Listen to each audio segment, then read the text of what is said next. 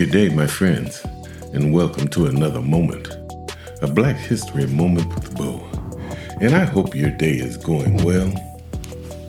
Better than the way these earphones seem to be fitting my head today. And you know, I really don't do shout outs, but I like to give a shout out to all the people that are going through these floods and are going through this heat wave. Just hold on, my brothers and sisters, because joy comes in the morning. And let's call it like it is. We all know that the people of color will be the last one that FEMA get to. But that's all right, because we also know that we are going to help each other. People, we just have to realize that the earth is trying to tell us something, and that is, it is being abused. And we are the ones abusing it. We better wake up, because only when the last tree has been cut down, the last fish has been caught, and the last stream poisoned, will we realize we cannot eat money. My friends, let's slip on into darkness, and I'm going to tell you about 3 black men that were lynched in Minnesota.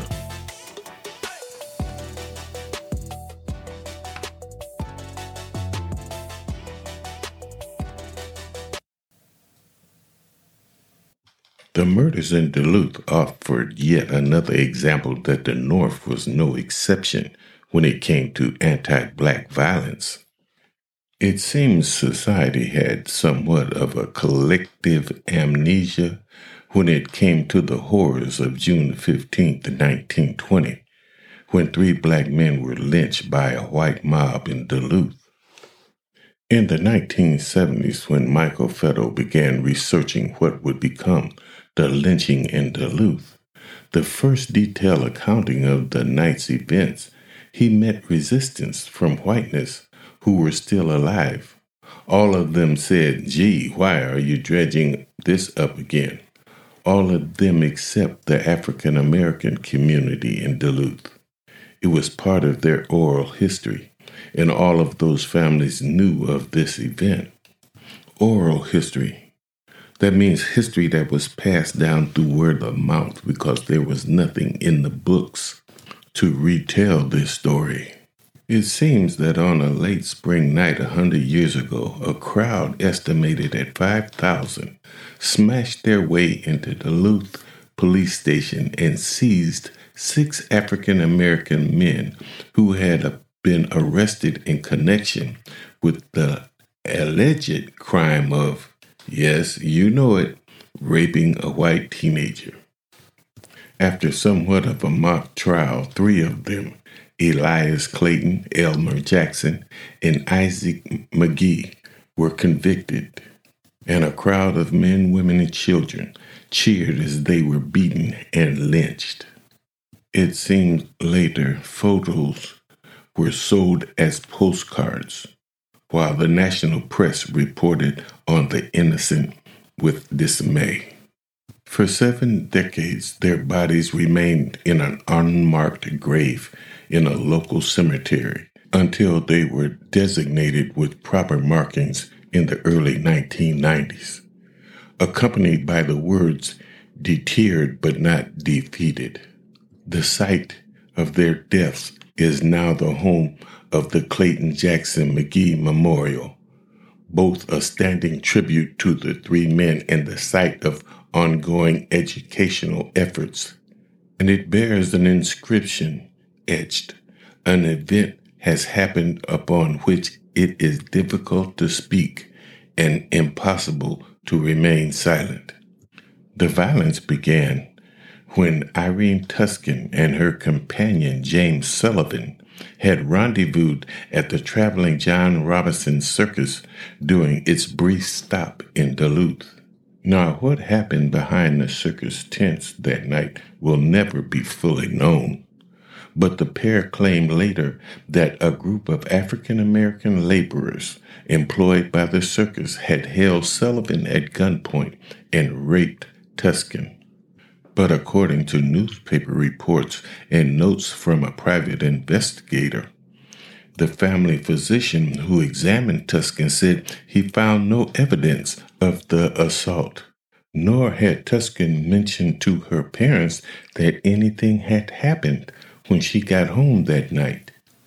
It was only after Sullivan had begun working his overnight shift on the docks and spoke to his father that they began making police calls, culminating in the middle of the night arrest of 6 men and a handful of others who were pulled off of the circus train already bound for the next town and interrogated. The next day, which was the 15th, a local resident named Louis Dandino drove his truck up and down Duluth Superior Street, inviting crowds to join the necktie party. As unverified rumors of Tuscan's rape spread, his ominous call became a bloodthirsty chorus. And we know that it doesn't take long for whiteness to turn into a raging mob when it has something to do with a person of color and their women. And that swelling mob, in the mood for vengeance, descended upon the city's police station, with the crowd growing louder and louder in the hours leading up to their deaths. The men trapped in their cells undoubtedly understood the horror that awaited. By approximately 9:30 p.m., the white rioters throwing bricks and smashing the walls overcame the undermanned police presence. Those officers left to contend with the crowd tried desperately to stave them off with water hose, as their leadership had ordered them not to fire their weapons on the rioters. In the final moments before the lynching, some tried to reason with the crowd. 2 judges arrived to plead the case for the law to take its course, but to no avail. A local Catholic priest climbed the post himself. In the name of God and the church I represent, I ask you to stop. But it fell on deaf ears amid the dying of rallying cries, which by then included false reports of Tuscan's death. Duluth's white population readily accepted the rape allegation and were eager to condemn the African American prisoners. It wasn't as if Duluth was dealing with a small group of people who were a minority in a society. The mob of Duluth was made up of all classes, mothers taking their kids. The 3 victims themselves barely reached adulthood, and the pleas of innocence from McGee, the first to be lynched, did nothing to dissuade the mob. Witnesses later recalled the second man, Jackson, coolly throwing a pair of dice from his pocket on the ground with the words, "I won't need these anymore in this world." Clayton was killed last, pleading for his life, as he too was subject to the merciless taunts and blows in his last moments. After their murders, the perpetrators made no attempt to conceal their involvement. Posing proudly for photographs and speaking openly with reporters at the scene, people were willing and happy and crowding in. People standing on their tiptoes leaning in. They wanted to be recorded as part of this awful thing. News of the lynching made headlines around the country. Other Minnesotians voiced a sense of disbelief that the reproach of the South, as the Minneapolis Journal described it, could so easily happen in a northern state, placing an irremovable stain on the name of Minnesota. The gruesome killings defied their widely held sense of identity. In contrast of the violence that plagued African Americans in the South, the North viewed itself as a separate and more superior region. It wasn't just Minnesota, although Minnesota was right up at the top in terms of sense of exceptionalism. When faced with increasing tensions, the impulse to be unexceptional set in. Those tensions stemmed in part from resentment towards Duluth, comparatively small African American population, comprising less than 500 out of 100,000. United States Steel, a major employer in Duluth, was hiring black workers at lower wages at a time when black World War I veterans returning from Europe felt entitled to have those jobs with better pay. But you see, my friends, Duluth issues reflected broader national turmoil. The previous year, racial violence broke out across American cities, including Chicago, where 38 people died in what is known as the Red Summer.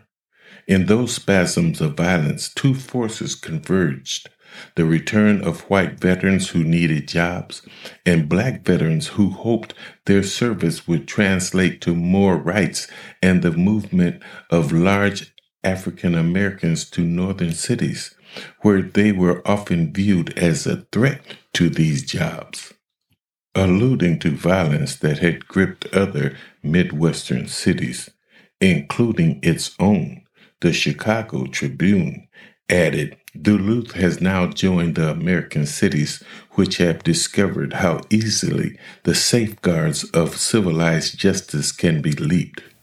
The editorial went on to exhort the city to do better in dealing with the men who have brought a stain to Duluth's good name.